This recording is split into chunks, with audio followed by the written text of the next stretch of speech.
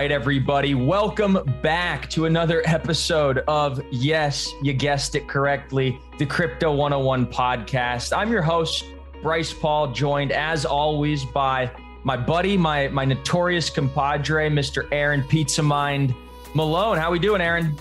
I am exhausted, to be perfectly honest with you. I have been traveling to permissionless, just got back from an amazing week seeing Decentral and Consensus and even more satellite events in that area. Prices regardless, there is more interest and more money flowing into the space than I've ever seen in my life. The 2018 bear market, I went to a conference that literally had more speakers than attendees. At Consensus this year, it seemed like there was at least 20,000 people, if not more. Oh my Lord. I saw a family office on the name of more badges than I've ever seen before. Just in my own conversations with interested new funds being raised in this space, there are combined over $1 billion. And then A16Z just released like another $4.5 billion fund. So regardless of what the prices are today and the way the economy is shaping up, that is in no way prediction for the future. And every it's single also founder I talk to is really excited. Yeah, no, I'm with you. And I think one of the things that these sort of environments do, these bear markets, if you will, do is it really separates the chaff from the wheat, or the cream from the crop, or the builders from the talkers. And we got a builder with us today, somebody who is not fazed by a down market and who wasn't necessarily fazed by an up market either, and just said, I'm fazed by the technology, I'm fazed by the culture, I'm excited about what Web3 and DeFi has to offer. And so we're joined by Sam Lester, who's the CTO and the co-founder of Remaster. Sam, welcome to the Crypto 101 podcast. Yeah, guys, thanks for having me. So it's awesome to be here. Yeah, we're really excited to dive into everything that you've been building, but I want to just zoom out. I mean, we were talking about markets and we're talking about building being the antidote. Does that kind of resonate with you? How do you think about markets like this and having your staying power to get through to the other side?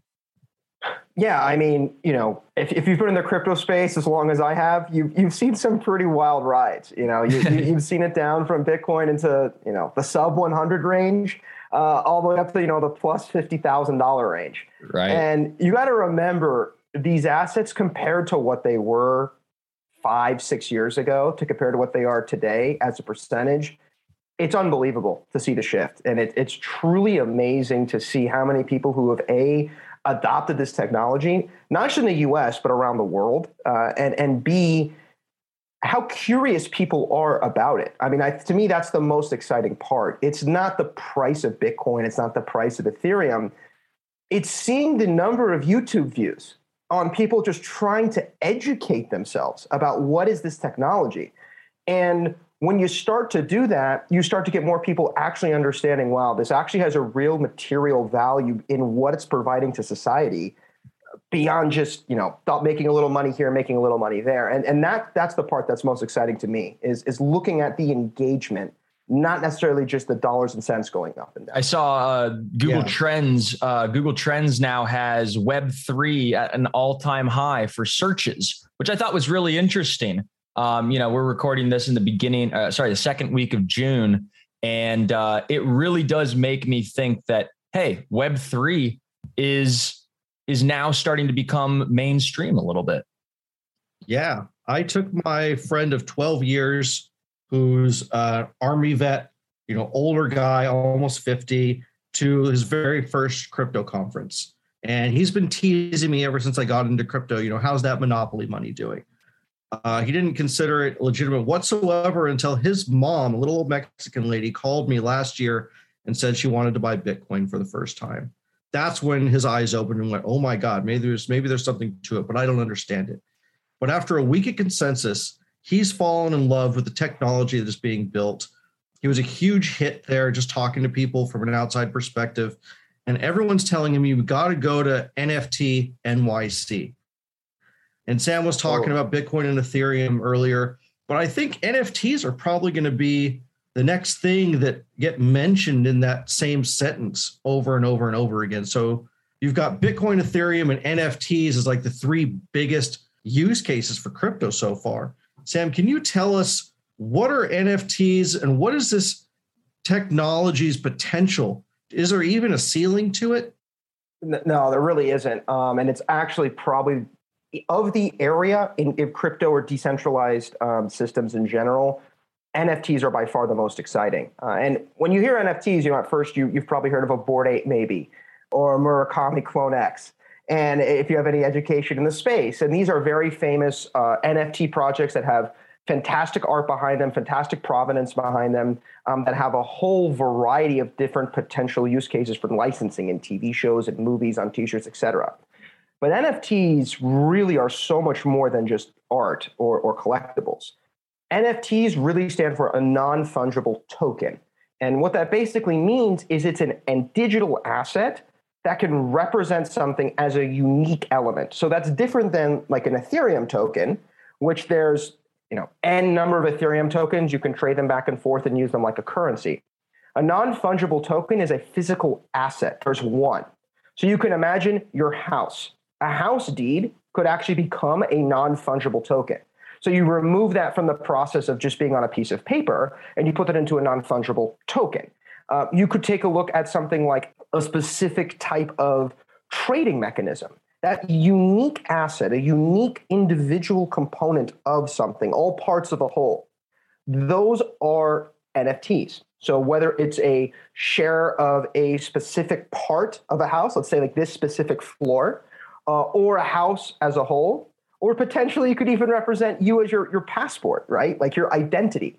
It's a unique component that can be used for pretty much any element or any walking component of your life. And just like we saw in the early crypto days from the 2008, 9, 10, you had guys buying pizzas for Bitcoin, if you've heard of those stories. You're in the early days still of NFTs, which is the art component of it, which still has an enormously valuable use case. But the next layer, whether it's in a play turn gaming, in DeFi, or even in things like real estate, that's where the entire NFT space is really going to explode. So tell us where Remaster sits in the stack. Oh, absolutely. So as we talked about earlier, back in the early days, I guess you could say, you had Bitcoin, you had Ethereum, or Ethereum a little bit later, I guess. And the problem was you had a lot of the real believers in the technology really powering all of the trades and the transactions. The problem was the larger institutions, the larger family offices, the larger amounts of capital were a little uneducated about it, sure, but had no way to play with it. There were no kind of mechanisms or professional mechanisms where if you're going to be moving lots of money into the space, you need to have a certain amount of due diligence, a certain amount of KYC, a certain number of banks that accept it, and the infrastructure was not there. What we're doing at Remaster, and what I think is the most crucial component of where the Web3 and decentralized space is going, is providing infrastructure services so you can actually transact real world value inside the metaverse or inside a decentralized application. And what Remaster is doing is we're trying to bind the legal world into the decentralized world. And our vision, in a very blunt manner, every legal contract can be its own protocol. And that's kind of where we stem our company from and where we stem the base of our technology from. So you guys are trying to make what more efficient? Like if we were to narrow it down to, blank, is it, you're trying to make, getting mortgages and the loan approval process, boom, much more seamless, or how do you think about that? Absolutely. So today, though, what we're mostly focused on is the traditional NFT art collectible assets as it sits today. So the scary part, which a lot of people don't realize, is when you buy an asset like a Bored Ape, which could be hundreds of thousands of dollars, there's IP and rights that go along with that asset, right? When everyone knows what a terms and conditions sheet looks like, you scroll through, you click OK, you click next. Right. The problem is with these assets, the moment it goes onto a marketplace, such as OpenSea, which is currently the largest NFT marketplace, the moment you trade that asset in a secondary market, all of a sudden the person who's bought this asset has never agreed to those terms and conditions. There's no way for them to agree to it, and there's no way to prove that they've even read it. So if you want to have any commercial relationship or any kind of enforcement around these assets, none of it is really valid today.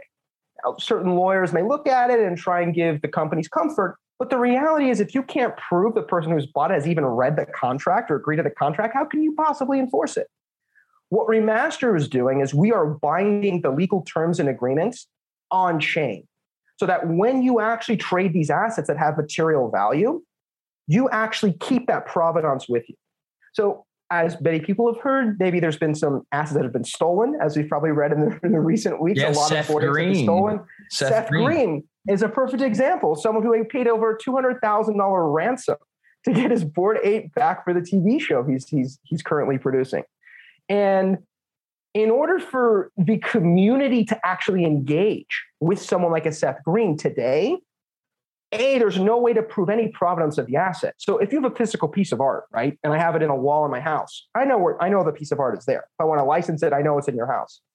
But the moment that I sign a licensing deal with you in an NFT space, I can just trade my NFT away to someone else. The other person doesn't have to abide by the licensing deal you signed with Sony Pictures or HBO. All of a sudden, now these guys are kept holding a bag of an asset of a license that they paid money for that they can't actually monetize. And more importantly, to you, the consumer, you can't monetize your asset.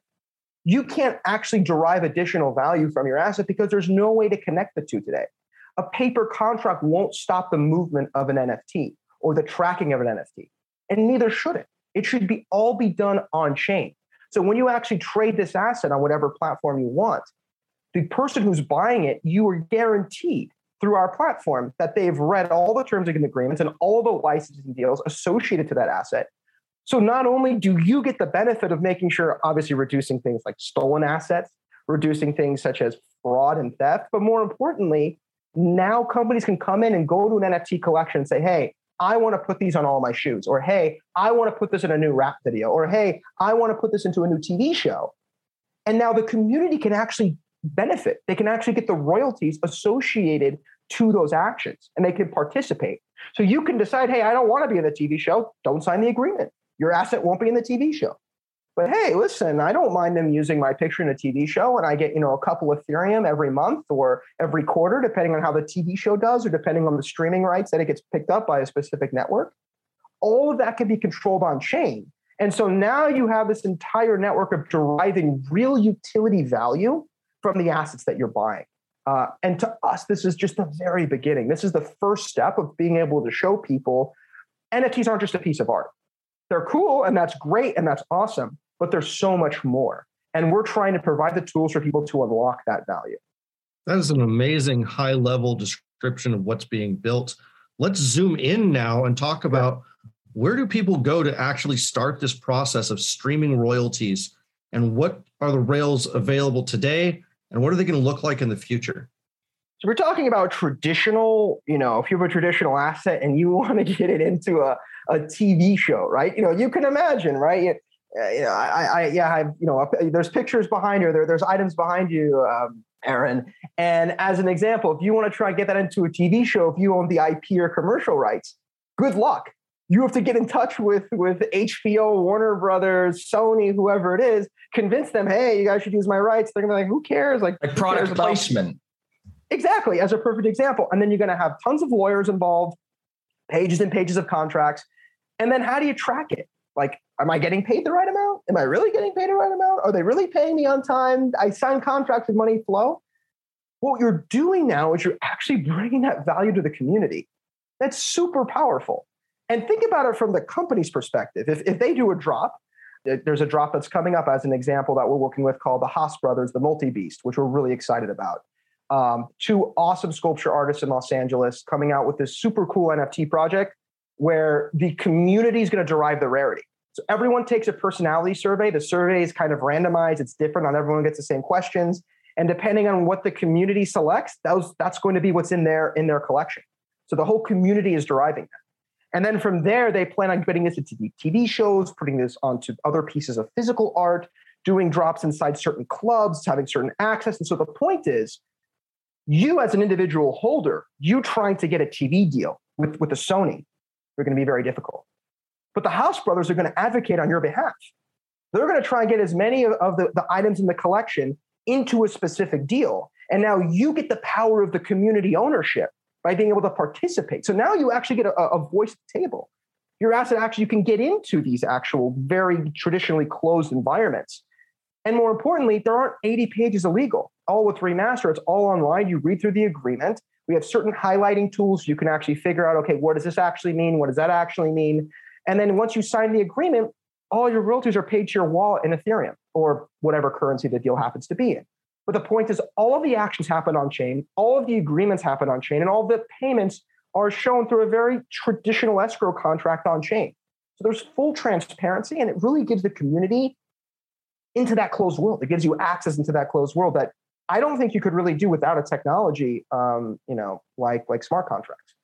Would it be fair to say that Remaster is leveraging, a blockchain, maybe like Ethereum, to codify the law, right? And hard code law onto, a monolithic source of truth, i.e., anchoring it to the Bitcoin blockchain or the Ethereum blockchain. Is that what you're kind of describing and working towards? So basically what we're working towards is being able to take legal contracts. And as I said, we believe every legal contract is a protocol.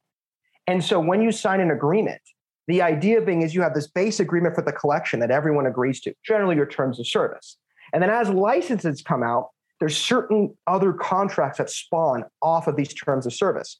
So token 55 may have 8 contracts associated to it, but token 264 may only have 2 contracts associated to it. And so the point is, all of the executable components of the law are of what the contract is happening on chain. So we've even built in and have partnered with certain arbitration companies. So when these things get to a certain point and you're like, dude, this guy's not using my NFT the way I agreed, you can actually on chain flag the arbitrator, who will then get both parties involved, figure out the dispute, and then they will hand out a reward, all completely on chain with complete transparency for the entire community to see how that action happened. Interesting. So, it's a very hybrid approach between, having, some of the benefits of the centralized world, like having a JAMS, right? A judicial arbitration mediator.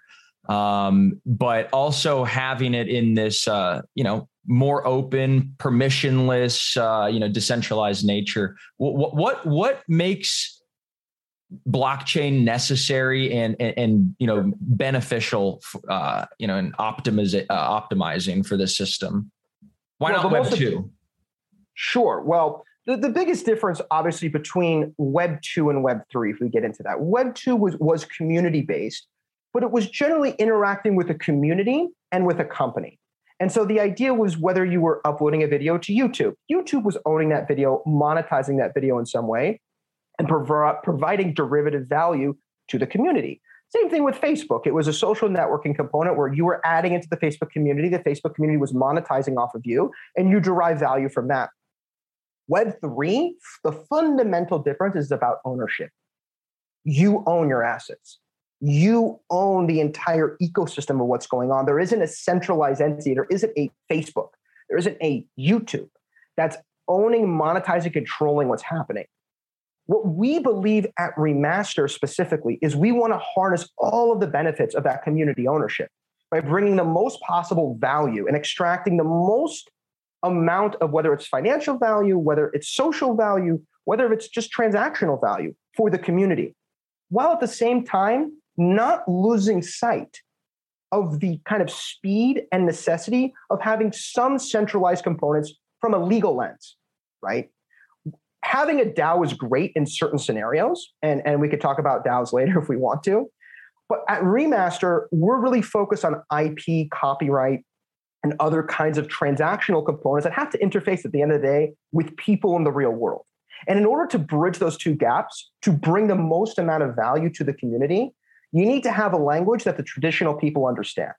And so by taking the legal lens of having, like you said, an arbitrator making the final decision, which is obviously is a respected individual that the community would agree on as well as the companies getting involved, it allows for disputes to happen in a traditional format while still not really losing anything from the community. And to answer the question that you kind of asked, and I didn't really 100% answer, is why do you need a blockchain to bring this kind of value to the community? Because if you have a trusted entity making all of the decisions, you're going to have a central point of failure and corruption, which is really, from our perspective, going against the real value of Web3, which ultimately means that there's someone in the middle who's owning components. And by removing that ownership in the middle, and by keeping the ownership and the value at the ends into the community, into the owners of the assets, you bring the most amount of value to the most amount of people while not losing any components of trust or fluidity in order for the transactions to go through. By now, you've probably all heard about cryptocurrencies. You might already be investing in them, but did you know that you can invest in cryptocurrencies through your retirement account?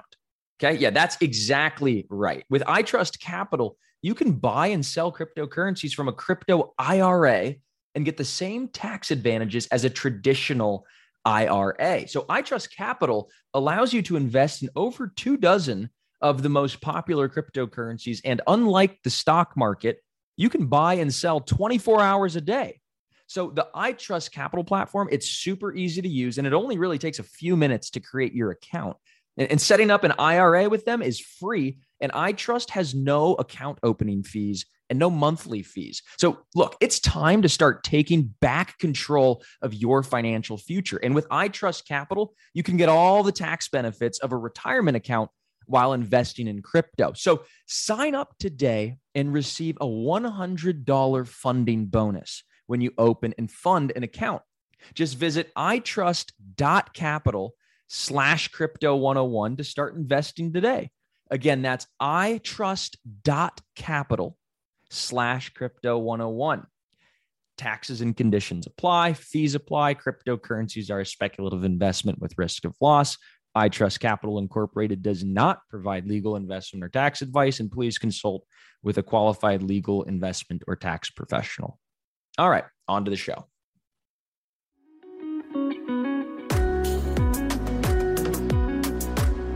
What are some of the big companies you've seen enter the NFT space? It took, basically 10 years for institutions to come to Bitcoin, but I'm already seeing household names minting NFTs, buying NFTs, selling NFTs. Let's name drop for a couple minutes. Sure. I mean, I would say the Nike Artifact deal is probably, if we're going to go name drop, and let's drop some of the biggest ones up front. The problem with all of these guys is when you see. For the ones who work hard to ensure their crew can always go the extra mile, and the ones who get in early so everyone can go home on time, there's Grainger, offering professional-grade supplies backed by product experts so you can quickly and easily find what you need. Plus, you can count on access to a committed team ready to go the extra mile for you. Call, click Grainger.com, or just stop by. Grainger, for the ones who get it done.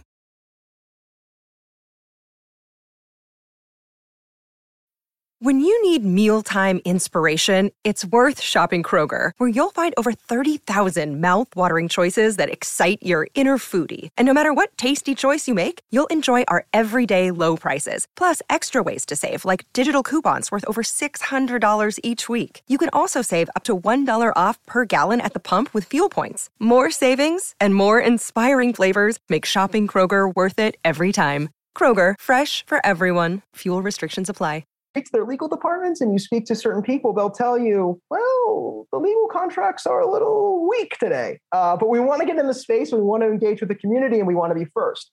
And so the people who take the first mover end up having risks. And so one of the reasons why Remaster was inspired was speaking to all of these companies that were getting into the NFT space, the traditional companies, your Nikes, your Gaps, your LVMH, all of these different companies that are entering the space. And in order for them to properly engage with the community to provide long-term additional value, quite frankly, whether it's us or another service like us, they're going to need some kind of legal way to bind these assets to give people access to agree to the terms and conditions and to the licenses that have been issued on these assets. And they all know this is a huge problem, but they're just kind of taking the perspective, let's just get something out there today and we'll figure it out later. And now they're starting to realize, oh, wow, we can actually do really interesting licensing deals with some of these assets that we've had. We really need a technology in order to make that possible. And that's kind of where we're stepping in. And as consumers, we really need to be aware of that. I just saw an article today about Chevy selling a Corvette in an NFT auction. I saw that. You have a unique one-of-one NFT of a Corvette, but it's actually backed by a physical Corvette that you get delivery for. Sure. But as you're mentioning, Sam, you really need to read the terms and services of that to make sure that you're actually obtaining ownership that's also on paper, because we don't have any legal jurisdiction saying yet that whatever's on chain is truth upholdable in a court of law yet. Correct. And I would take it an even step further than that. You don't even know what you're reading. Is it really bound to that asset? Right? I mean, maybe if you're very technical, you could figure out, okay, is this legal document have the right wallet addresses, the right collection addresses, the right information with some, pay for a very expensive lawyer to figure out, okay, this seems relatively kosher, seems good. But the best part about an on-chain service is it's on-chain bound to the asset. It's interconnected with the asset. So sure, understanding the legal jargon, that's one thing, absolutely. But in terms of even understanding, is this legal jargon even legally associated to my asset? You can at least check off one of the boxes. And that to me is when you start getting into these other kinds of assets and derivatives of items, it's going to become even more important because once again, why added another step of having a physical piece of paper that can be lost, that can be misconstrued? Because the other element of remaster, which we haven't really also talked about, is you're also taking legal logic and it's being codified. So if you can read the code, and even if you're an amateur coder and you understand some basic smart contract coding, you can actually look at the code for the legal contract and understand what clauses mean by looking at the code. And to me, that's super powerful because when I read a legal paragraph, sometimes it's super ambiguous. What does this really mean? What is the intention of this? I can now go look at the code and be like, okay, that's what they meant by that paragraph. That's exactly the execution of what's going to happen. So I'm not trying to say we're trying to make law more accessible, but in a way, it's a byproduct of what we have to do in order to bind these things on chain. And that's another really powerful tool that I think a lot of people may overlook by being able to also remove a lot of ambiguity in some of these legal contracts. Is a future possible, with Remaster and say an NFT marketplace for audio files where basically that producer of NFT audio files can get royalties, anywhere this song is played kind of across the web? Is that something that I'm trying to bring a little bit of tangibility to, sure, as an example? Yeah, I mean, obviously, with something like music, if someone's burning or ripping or downloading the songs and playing them on their speakers over and over and over again, we would need to have a whole new world in which all DACs and digital audio recording devices and things like that register songs and actually pay out royalties to specific people. So not getting super granular. Yes, if you were streaming on a YouTube or you're streaming on a platform, or more, even if it's a Web 2 or even a Web 3 platform for streaming music, yes, the idea is you could actually track those royalties theoretically in real time and have those payments come out if it was at a consumer level or at an owner level, paid out directly at the time the song was played. Or you could have a more semi-hybrid approach, as we've discussed earlier, which is where the company who's the streaming company could tally up those amounts and obviously pay out the royalty inside a smart contract, so it's automatically done, but reduces the need of every single time a song is played, pay out a fraction of a cent. Instead, the company would aggregate that, pay one gas fee and pay you out at the end of a week, month, quarter, whatever it happens to be. But yes, the idea is as you work with institutional level legal contracts, you can do the integrations with the institutional content distributors and creators. And that's where the community can really benefit because those interactions today, I mean, imagine movie studio. They don't want to deal with 10,000 holders of a collection. But if all they have to do is put up a contract that you can sign, and now they've interacted and they can now use all the elements in the contract, all of the items in the collection, well, that makes it pretty easy. And now you get the benefit or the power of a movie studio pushing your product or pushing your asset. So in the future, what you just described absolutely could definitely be something we see in the future. Where do you kind of think we are in terms of is this a future where movie studios and, producers and kind of all pieces of the triangle here, is this 5 years out, or do you think that, this technology and the comfortability of, kind of big media houses is maybe only 2 years out? I think in certain, specifically streaming platforms, I think we're less than 2 years out. You mentioned Seth Green as an example, as a perfect example of someone who's trying to push something out, I would say within the next year. Harnessing the value of an NFT in a licensing contract inside a traditional, TV show style environment. So yes, a full length feature film, not sure, and a movie theater with big producers, big financing behind it. That's probably a couple years out. I don't think we're going to be seeing that next week. But your online kind of streaming shows, different kind of YouTube channels and shows, maybe even gamers. A Netflix show. Absolutely, especially in the play to earn space. Yeah. You're going to be seeing this stuff pop up over the next year. I would say within a year, you're going to start seeing NFT components, whether it's of a collectible or it's for something of a achievement or an award or an unlock. Because there's a whole market that's just starting to pop up about renting NFTs, borrowing NFTs. So all of a sudden, if I'm renting an NFT for you or borrowing an NFT for you, think about the legal implications of that, right? Like, I don't know who the owner is. This guy's flaunting this thing, but there's a movie deal on the asset, but he's flaunting it on some social media site that he's not supposed to do. You need an infrastructure like this in order to make these kinds of opportunities possible for the community and possible for the space. And just like I said, we saw with crypto have a massive explosion once institutional capital came in. It was because they had the rails to actually come in. Once that happens in the NFT space with products like Remaster and others like it, you're going to see that same kind of explosion. And I think in a much larger way, because we're not just talking about financial transactions, we're talking about pretty much any unique asset in life kind of transaction. Yeah. I was thinking of the analogy the other day, like, let's say I borrow a Bored Ape and I get airdropped some other NFTs. Perfect. Do I own those NFTs, or does the original owner get them and I have to transfer them back? Or can I have a contract that says I specifically want to borrow the Bored Apes for this airdrop and I'll return it once the airdrop is done? So the possibilities are endless. But let me ask you this, Sam. Yep. Do you think with the rise of this creator economy and YouTube and other more accessible platforms, are we going to see the end of major movie and TV studios at some point this decade? Are they going to go the way of the newspaper? Are we going to have network TV with garbage sitcoms and reality TV much longer? Where do you see legacy media going? That's a great question. From my perspective, I think your high-end, I like to call it media, which would be your big blockbuster style movies. The amount of capital and the amount of infrastructure behind those endeavors, they're not going to go anywhere. Everyone wants to see the new Marvel movie. Everyone wants to see the new Christopher Nolan movie. These high-budget Hollywood blockbusters are still going to be made, and people are still going to want to watch them. We are years away from that really going away.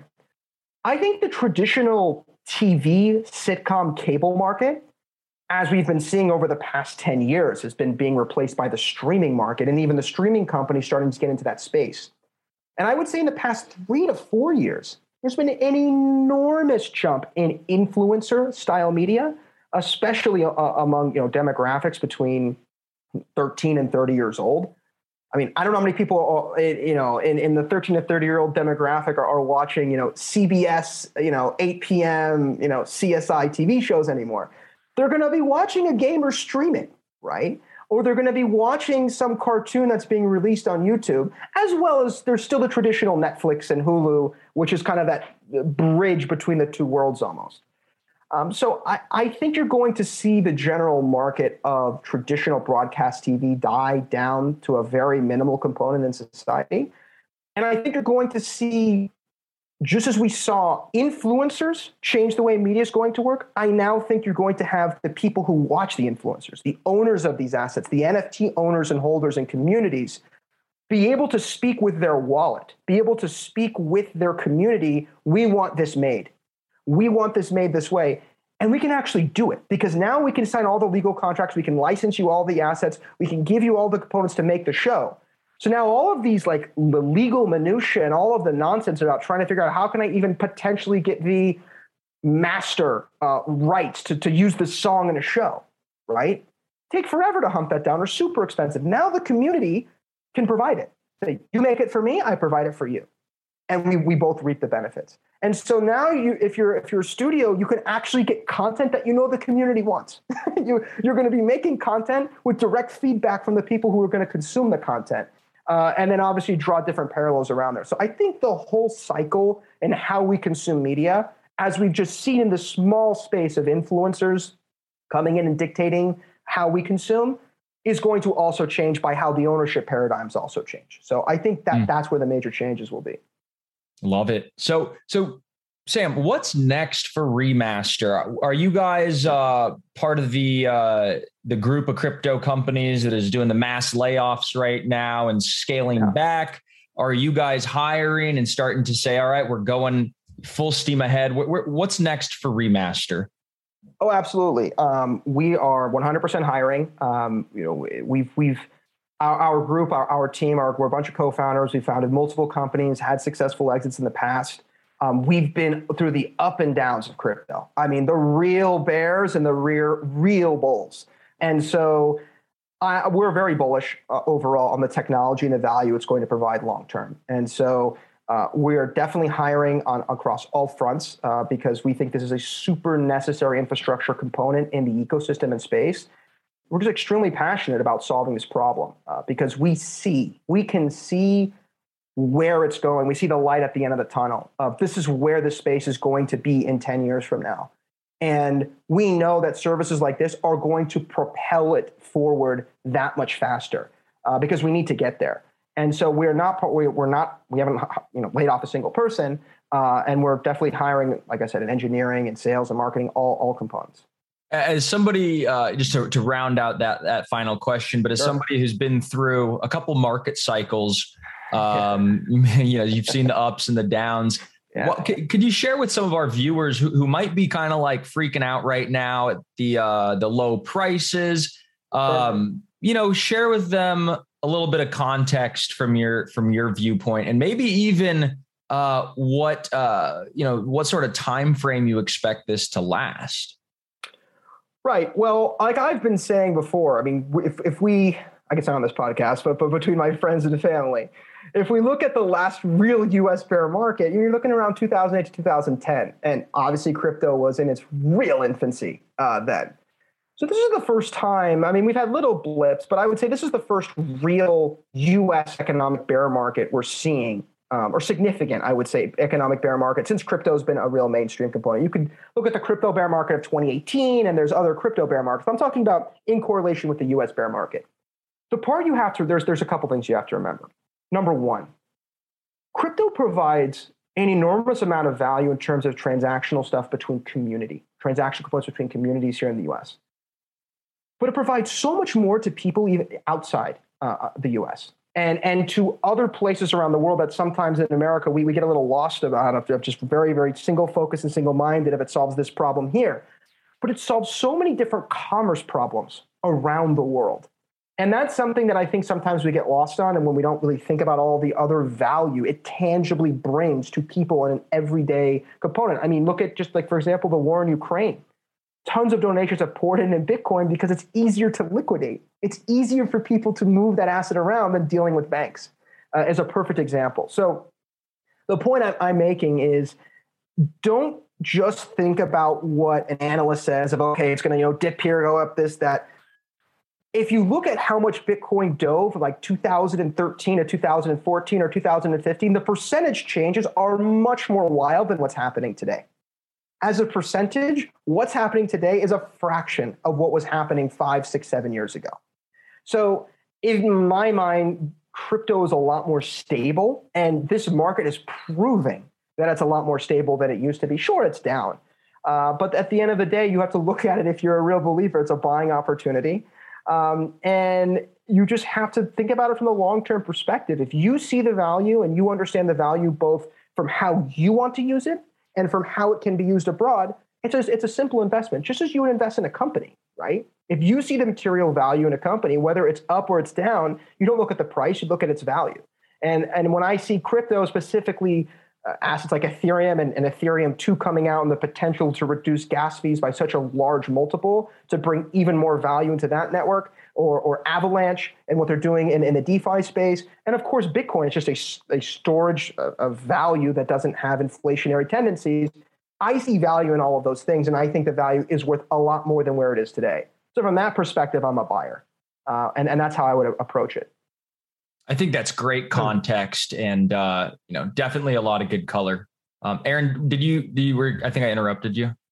I just wanted to say, I want to echo your agreement with that, Bryce.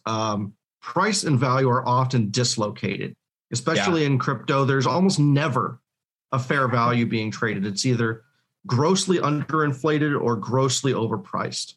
Yeah. And there's a time to buy and there's a time to sell.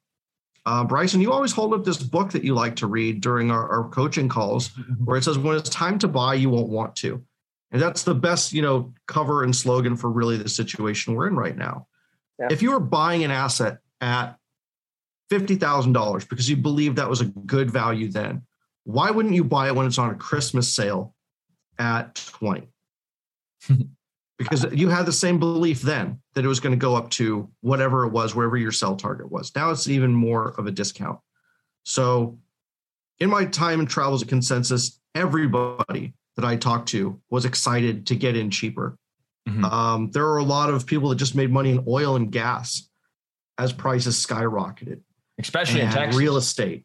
Yes, absolutely. And they're saying, my God, we just made all this money. We don't know where else to put it now except crypto. Crypto's finally at a level that we feel comfortable buying in. We still have no clue about it or what to buy or how to buy it, but I'm getting more emails and more phone calls and more messages and more introductions to $100 million funds that have been spun out saying, we don't know what we want or what any of this stuff is, but we're willing to learn and we want to play ball. Oh, that's great. So I don't know where the bottom's going to be, but it's not going to last forever.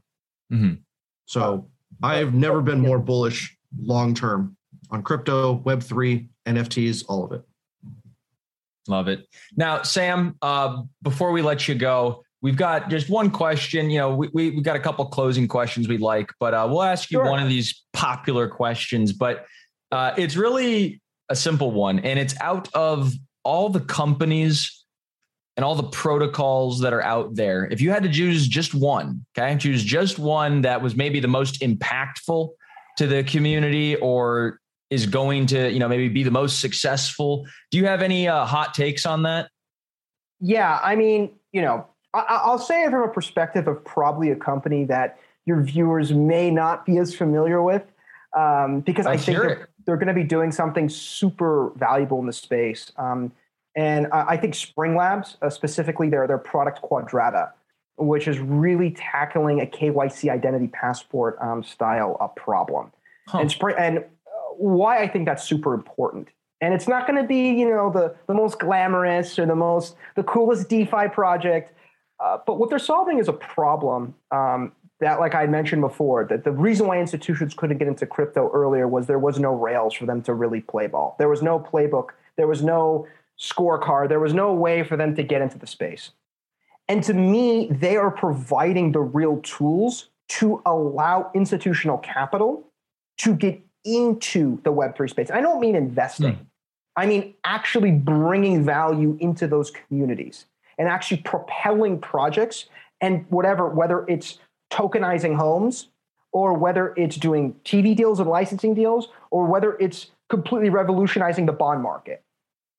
These kinds of tools that they're building alongside, of course, Remaster are super, super, super important in order for these kinds of institutions to come in and really start bringing that institutional value to the communities to really bring this space into the value it can provide to the world. And without tools that they're providing and other companies, we're never going to get there. And so I like to give a shout out to those infrastructure companies that sometimes aren't, like I said, they're not the next, Polkadot or Akala or et cetera that have these amazing, financial upsides if you do the investment properly. But they are a company that's going to provide so much additional and traditional value to the space, and they're probably not going to get the limelight they deserve when they do that. So I wanted to give out a shout out to them. Love it. Spring Labs. And I'm looking at their site right now. Really nice site. In their most recent kind of press announcement, it was that Brian Brooks had just joined Spring Labs. And that's a very familiar name because he was the former chief legal officer of Coinbase. And then he went to go be the nation's chief banking regulator at the Office of the Comptroller of the Currency from the Treasury. So Brian Brooks kind of popping over to the private market. And I think he also went to, he led Binance US for a little bit, but it looks like he's at Spring Labs now. So that they got good company there. Yeah, no, I'm very bullish on them. I think they're going to have some phenomenal products and have some phenomenal integrations with some of the larger players that you've heard of over the next year or two. Well, I'm excited to see how this particular niche of the industry progresses. And Sam, Aaron and I are lucky to have hosted you. And I think the entire space, all the listeners are lucky that we have guys like you that are building super necessary properties and systems to kind of push the world forward. So thanks for all the hard work and keep it up. Thank you guys. Thanks for having me. And hopefully we're coming to a community near you soon. So we'll be seeing you guys around. There we go. All right, everybody at home listening, hope you had fun. Stay tuned. You know what we got coming up next week. More guests. We're going to be talking about crypto, DeFi, all things Web3. Have yourselves a good one.